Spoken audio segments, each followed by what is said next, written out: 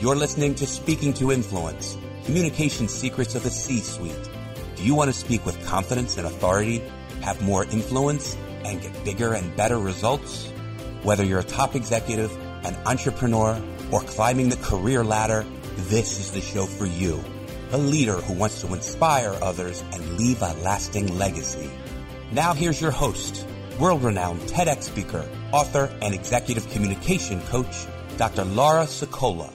Welcome to the podcast, Speaking to Influence, Communication Secrets of the C-Suite. I'm Dr. Laura Sicola, your host, founder of Vocal Impact Productions, and author of Speaking to Influence, Mastering Your Leadership Voice. Today, I'm so excited to welcome my guest, Paul Redman, who is president and CEO of Longwood Gardens in Kennett Square, PA, one of the great gardens of the world. And I can attest to that personally. Paul and I have been working together for a number of years, and it is the one place where when I'm done with my trainings, I sit there and think to myself, could I stay just a little bit longer, please, just so that I can walk around the gardens? And sometimes I actually get to do that. It's truly, truly beautiful. Paul, welcome to Speaking to Influence. Hi, Laura. Thank you for having me today. It's really great to be here. Now, before we launch into the official questions, I've got to ask you one off-the-record question, except for it's on the record. So Besides Longwood, which is, of course, the most beautiful place on earth, what's the second most beautiful place you've ever been? Well, as you can imagine, this is a really difficult question for me to answer, but Sure. I do have one answer for you. And I would say the island of Kauai in Hawaii. And it's a very special place because that's where I began my career a long time ago.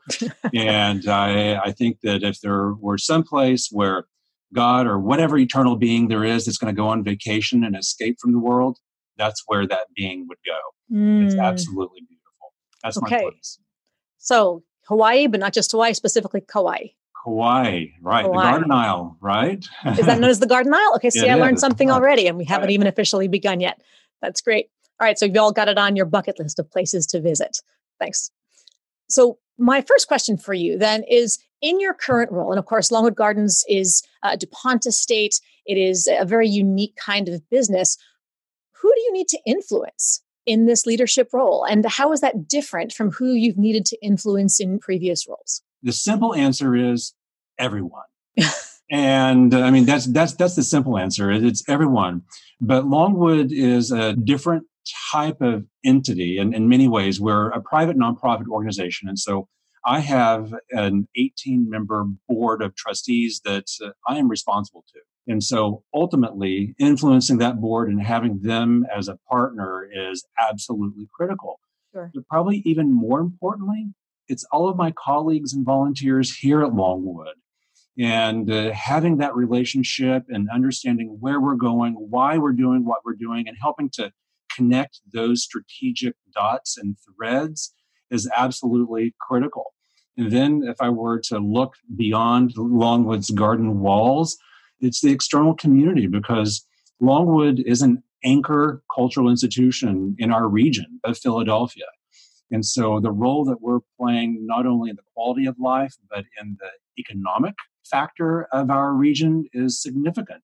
And so the relationships that we have and the understanding of what Longwood is doing and what our vision is and how that fits into an even larger vision for the region is absolutely critical. I can just imagine. And something you said caught my ear in particular, and it's the wide difference between groups that you have to speak with to influence, ranging from the board of directors to volunteers. And volunteers in some ways are the hardest people to mobilize to get on board. It can be like herding cats sometimes. And, if they're not happy, they don't have to come back. They really have to buy in to what you're doing. They have to feel love for the whole purpose. Am I off on this? No, you're absolutely correct, because volunteers obviously they are working. Volunteers are unpaid staff. They're working for different reasons. But I think that I would take it even further in the fact that it's probably common for most nonprofit employees also. Sure. Because, people don't go into the nonprofit work or to start growing flowers to become rich. They're not being motivated by the money that's involved. That's the motivation comes from another more intrinsic higher calling. And so connecting with what that calling is and reminding people what that calling is and seeing how it's happening every day, that's essential to continuing to motivate. The importance of those who are there because it's more about the love for the whole principle than the paycheck. I mean, that counts too, but still. Yeah, no, the paycheck matters, but Sure. people want to feel valued and they want to feel Yes. like that they want to make a difference. And I know for a fact that just from our student programs here and the work that we do in the professional development realm, that even what I would call the younger people that are coming up through the pipeline now, they have a different motivation in working. The time off is more important, but the sense of really truly wanting to give back to something bigger and a higher calling is stronger than what it was even when I was in school. And let's face it, we all want to eat. So we Right. still have to be able to, we still have to be able to pay those bills. But the fulfillment of the heart as well as the fulfillment of the bank account is an important balance. Absolutely, for sure. So in order to do that then, what specific communication skills did you have to learn and develop in order to either get to that C-level role or to be successful there? What was a leap for you? Gosh, Laura, I don't even know where I would begin with that. There's been so many learning lessons along the way. I mean, after all, I just wanted to grow flowers in the beginning, But I would say that the first skill, I think, from a communication standpoint, is writing. Because I think that the ability to articulate a vision, an idea, whatever it may be, in writing is absolutely critical. And especially right now during this period of time when we're communicating by email so much. But if you cannot compose a thought in writing, then your ability to be able to articulate that thought verbally, I think, is even more challenging. And was that a challenge? Was that a steep learning curve compared to previous, even though you were in other leadership roles prior? Yes, of course. I had to learn, and it was probably more about the style of the writing, the style, the communication, and the importance of succinctness. That's my formal education background is my graduate degree in horticulture is essentially in plant physiology, and so the way that I would write as a scientist is much different than the way that I would write something that I'm trying to communicate to our members, to the volunteers, as we were talking about, or even to our board. Yes. And so it's a different language, and it's a different approach that you want. I couldn't relate more. I came out of academia, and originally I was a professor, and I refer to myself now as a recovering academic, but I had to unlearn everything that they spent 10 years beating into my head in order to be able to just sound like a person that other than academics would be able to understand and relate to. And it is quite the learning curve. Absolutely. And then I think the other opportunity for me is that in my previous career, when I was in Columbus, Ohio, where I was the executive director of a public garden there, I was fortunate in that I had this gardening news segment on the local CBS affiliate. And my co-host for the gardening segment was the chief meteorologist for that CBS station.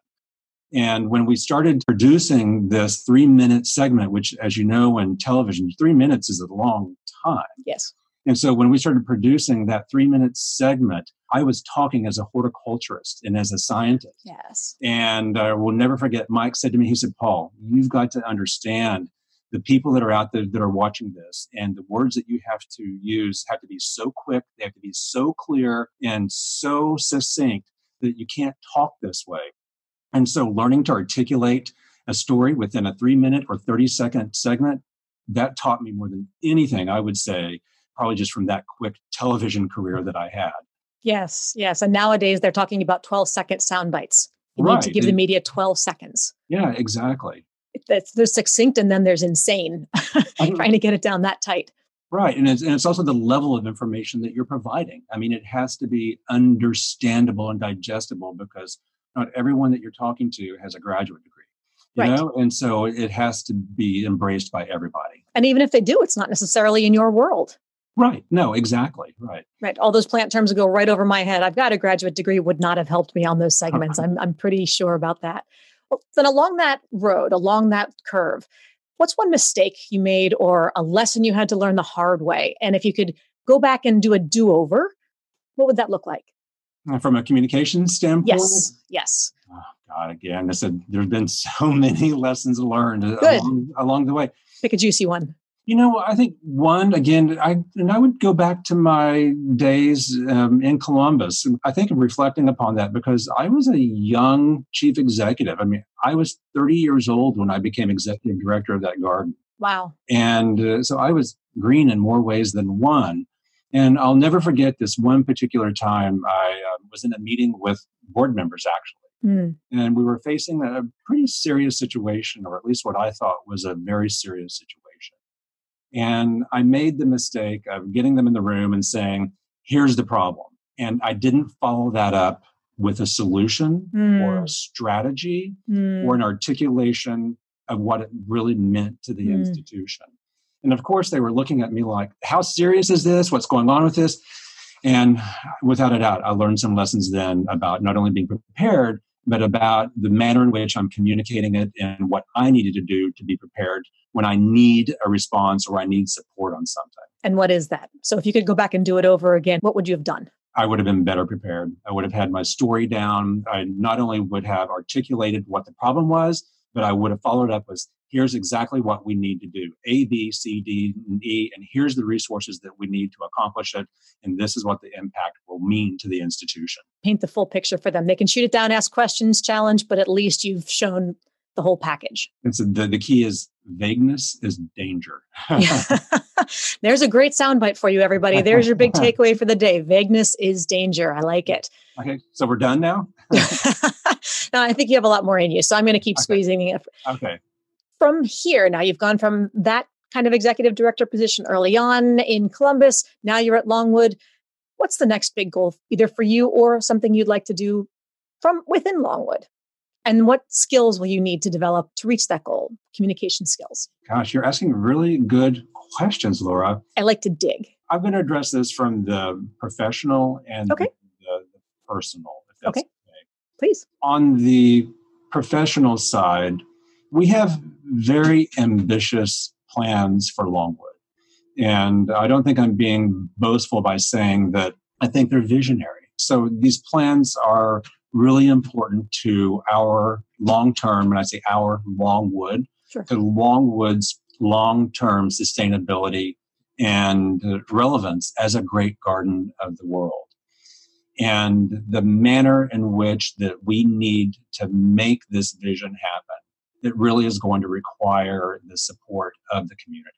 So the manner in which that I and others at Longwood are reaching out into the community to embrace them, to include them in that, it really needs to be thoughtful and it needs to be authentic. We have been thoughtful and authentic all along, but this is different for us. Why? It's different because we've been pretty self-sufficient to date, and that we've been able to truck along and do things, and we've been really entrepreneurial. And so we're now saying, community, we have some really big plans here. And not only do we want you to support it, but we want you to be a part of it in new and different ways that we may have not done before. So a whole new level of collaboration. And a whole new level of collaboration and engagement.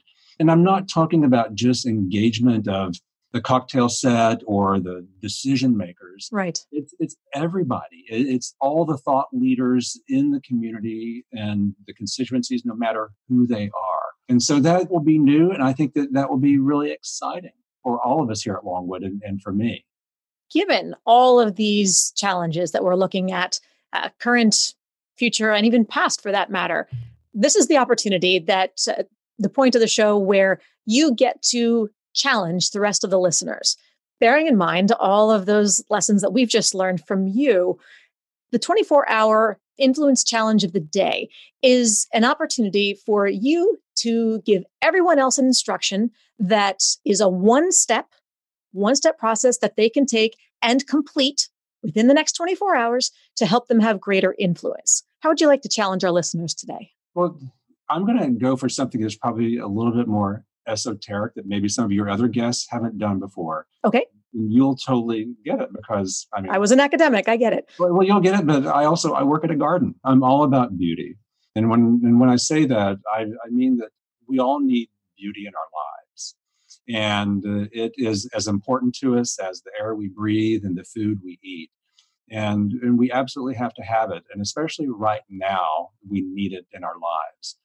And that goes to a point of just mindfulness that may be an overused term sometimes.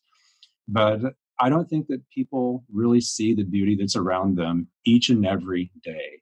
And even if they're just walking from your front door to your car or driving to the grocery store, or even if you're in your backyard, there are moments to observe and to take in beauty that most people are probably missing. And I guarantee it that they're missing it. And I promise you that if anyone listening to this or watching this, you just take 30 minutes to go out into a park or to just go be in nature and to just turn it all off and just to see what's before them and to hear it and to smell it, to engage all your senses.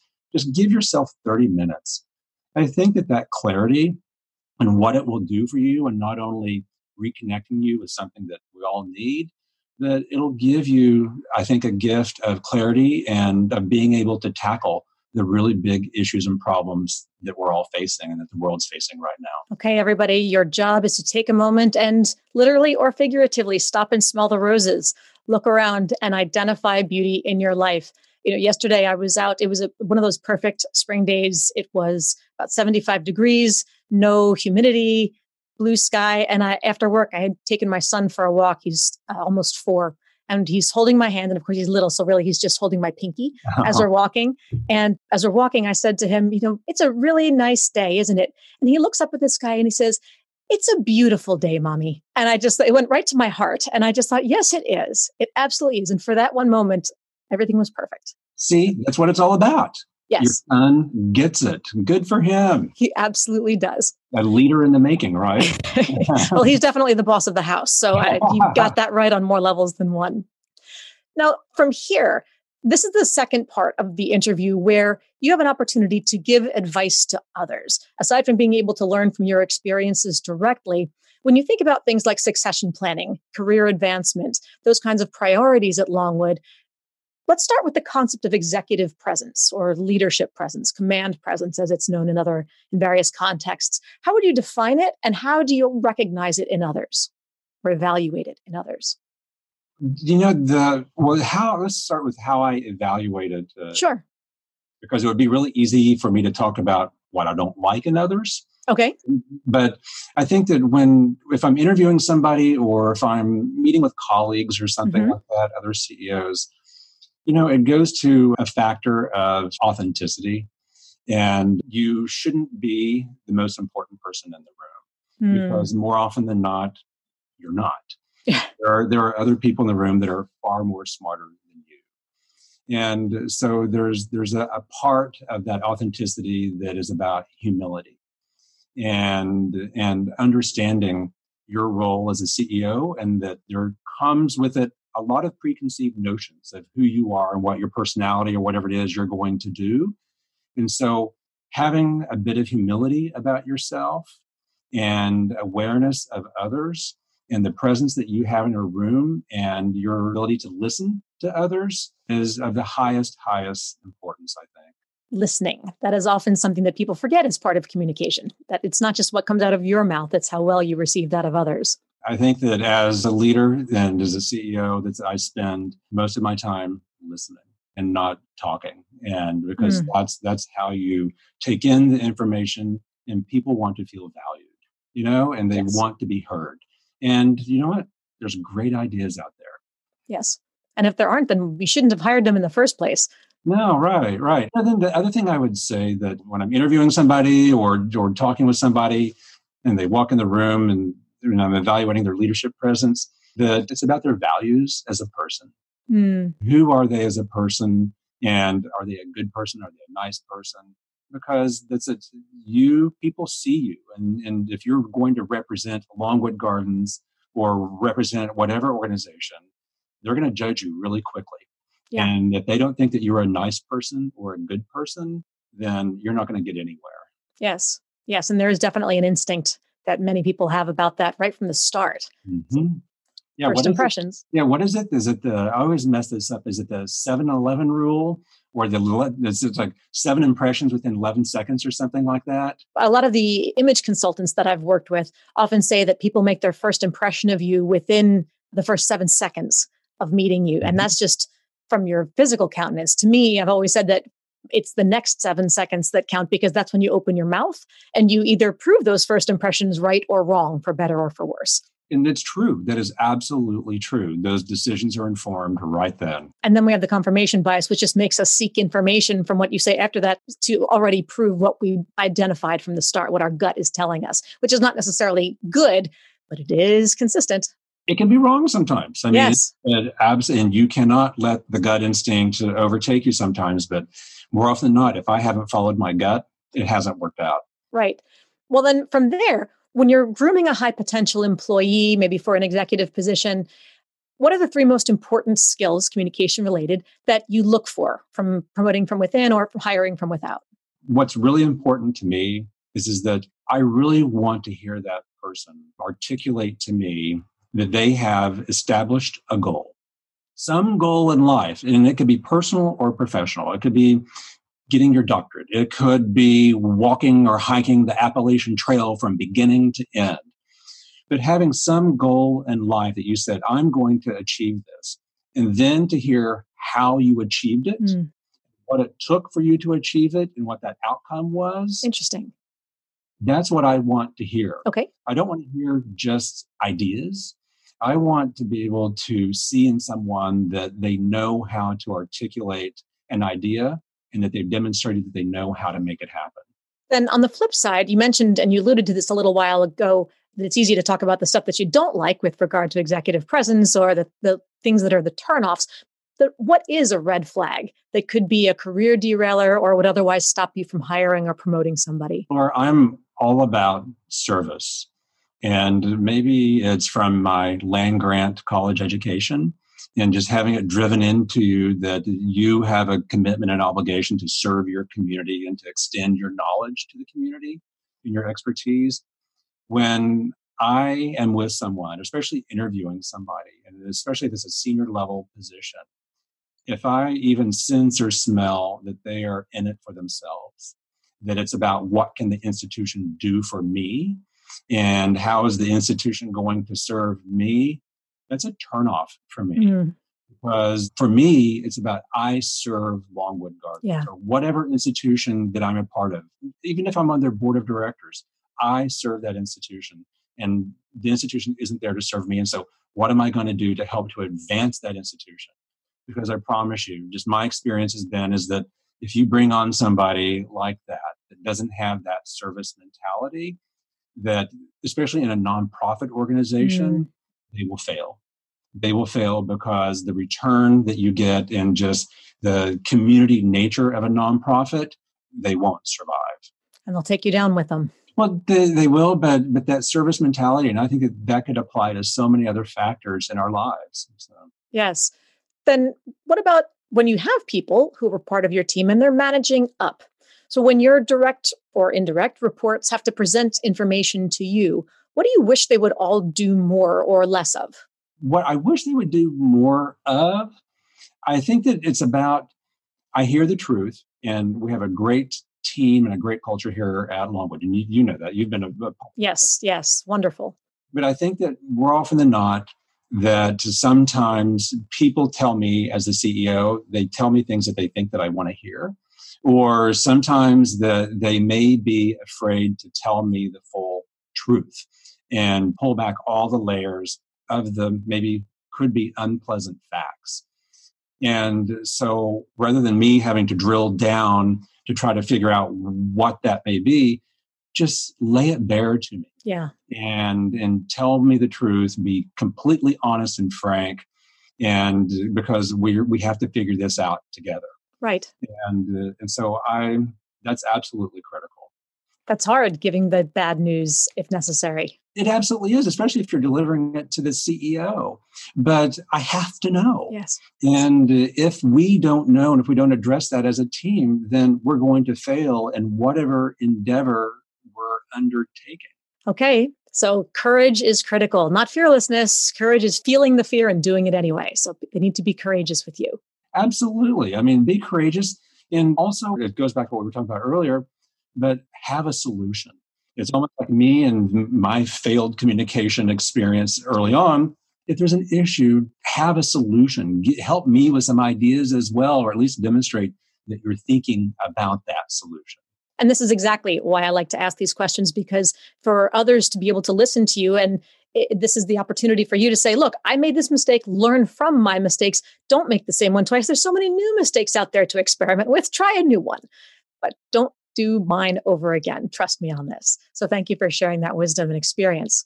So this brings us to our last section of the interview, and that's the speed round. And these are some of the most common themes and challenges that people bring up in my training and coachings. And often people feel like they struggle with it, but they're the only one. Oh. And this is the opportunity to pull back the curtain on some of these things and let people know, no, trust me, we all struggle with that. We've all dealt with that. We all have to work on it one way or another. So in a very short answer, I'm going to ask you where you stand on a couple of things, and then I'll ask you a quick follow-up question from there. Hey, bring it on. Bring it on. All right. First point, public speaking, love it or hate it? Do I have to pick one of those two? You can give me something in the middle. It depends. Okay. That's usually the answer to most of these, but go ahead. Tell me why. It depends on who. Okay. I have no issue in getting up and speaking in front of anybody. Okay. I really don't have any issues about walking into a crowd of 2,000 people and getting up and talking. I would rather speak to a room of strangers than I would speak to a room of my best friends. Really? Why? Because your best friends know the real you. They know you, and also they're going to tell you what they think. They have that courage that you were referencing a few minutes ago. Exactly. And no fear, I suppose. No, exactly. But you also have more of a personal connection with those people that you know. And I don't want to disappoint them. And so that's what it is for me. I don't want to disappoint them. And so give me a room full of strangers and I'll talk to them until the cows come home. Interesting. Then when you do have to talk to that audience that can be a little bit more intimidating for whatever reason, what's one tip that you can offer people on how to manage their nerves and speak with more confidence? This is going to sound so simple. It's just get up and do it.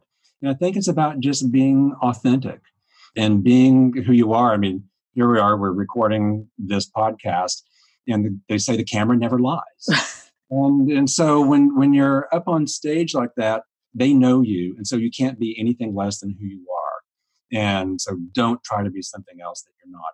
And then also use that as an opportunity to engage them and to acknowledge them. Right. And you can't do that to a room full of strangers, you know? Then once you have that sense of community and connection, it makes it a whole lot easier because then you're not talking to just these people that, what are they going to think about me in the end, you know? Right. That fear of public scrutiny or public judgment is deep. Yeah, because you live with these people. So. All right. That brings us to the next point. You ready to choose? Let's see where you fall on this one. Okay. Introvert or extrovert? Introvert, without a doubt. Without a doubt. Okay. So then share with me what's one related strength to being an introvert and one area that you've had to work on and grow from as a result. Well, if I was doing Myers-Briggs, it would come out as an extrovert. But really? I'm really, okay. Yeah, it would. I'm really, truly an introvert because put me in a cocktail party or a dinner party, I would rather speak to the person who probably isn't talking to others and spend time with that person rather than working the entire room. But I will do that room working if I have to, you know? Okay. I think the strength in being an introvert for me is that I need my downtime. So I was talking about the beauty and how important beauty is. Well, that's important to me. And every day I try to find beauty to be a part of my life. And so those moments, they do recharge my batteries so that I can be the extrovert that I need to be. When the time comes, the batteries have been recharged. Absolutely, because I'm just not one of those people that I can just keep going and going and going and going. I have to turn it off. And at some point, you get tired of hearing yourself talk. Yes. You know? Even I do that. And I know that for people who know me, that's really hard to believe. But trust me, by the end of the day, enough recordings of different things, I'm tired of hearing the sound of my own voice too. Right. And so you just have to turn it off. And then that's really what supports you in being able to be the extrovert when it's needed. That brings us to the last one, which is with regard to conflict. Your genetic makeup, your natural tendency or reflex, is it more about fight, flight, freeze? Are you an engager, an avoider? I say bring it on. And when I say bring it on, I don't mean with the boxing gloves. Sure. I mean with let's talk about it. because it does no one any good to ignore the problems. That just exacerbates everything. And so let's just be honest about it. And you may have a different perspective than me, Laura, but somewhere there's the middle. And there are lots of shades of gray. And there's very, very few times in my personal or professional life where it's been black and white. And so I think being open-minded to what those other potential solutions are and what that middle ground may be. Love it. Love it. And conflict is such a scary thing for most people to deal with one way or another, but the ability to do it well is what really separates those who succeed from those who hold back. Well, and I mean, we have to face it, that it happens every day. Yes. I mean, it's every day going to work isn't this walk in the park. And even when it is walking in the park. Yeah. And even when it's a beautiful garden, things happen. Yes. And you just have to deal with them. Right. Paul, we're at the end here. Tell us, how can people learn more about you and Longwood Gardens? Well, I would encourage everyone to go to our website, longwoodgardens.org, or go to any of our social media channels that are out there. Everyone knows what those are: Facebook, Instagram, Twitter, you name it. And there's just lots of information about what we do at Longwood, how we do it, and how we're really making a difference in the world. And then as far as information about me, I have no idea. I'm sure they can find out a bit about you in the social media as well, and certainly on Longwood's page.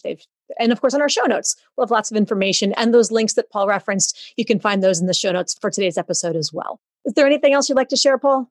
No, Laura, thank you for the opportunity and the discussion. It's been really, really great. And I just appreciate your recognition and being a part of Longwood. It is always such a pleasure, and I can't wait for the next opportunity to work together so I get to walk through the gardens one more time and see the newest exhibits. You will be here again, as will everybody else. Looking forward to it. And to the rest of our listeners out there, remember, if you want to download my quick start guide to mastering the 3 C's, command the room, connect with the audience, and close the deal, please go to speakingtoinfluence.com. I'm Dr. Laura Sicola, and you are listening to Speaking to Influence, Communication Secrets of the C-Suite. Hi, everyone. This is Dr. Laura Sicola, and I want to sincerely thank you for listening to the Speaking to Influence podcast.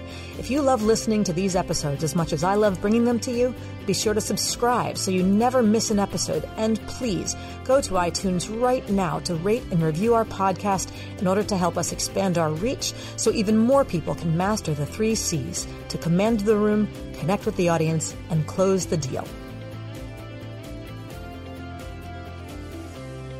Thanks for listening to Speaking to Influence, Communication Secrets of the C-Suite, the show for leaders who want to speak with impact. The hosts, producers, owners, and media distributors of the show make no guarantees that the strategies and information discussed will result in profit or other success and may result in losses. The opinions and statements of the hosts and guests do not necessarily reflect the opinions of the owners, staff, managers, broadcasters, or sponsors of the show. No medical or psychological therapy or personal or professional wellness or relationship advice is offered in the show. You are advised to seek counsel on matters related to your health, family, relationships, job, or other business and legal matters from licensed advisors in those areas prior to making any changes in business or lifestyle. No information provided may be suitable in your situation. As always, take responsibility for the decisions and actions you take, including the reactions they may make in your work, family, health, and life.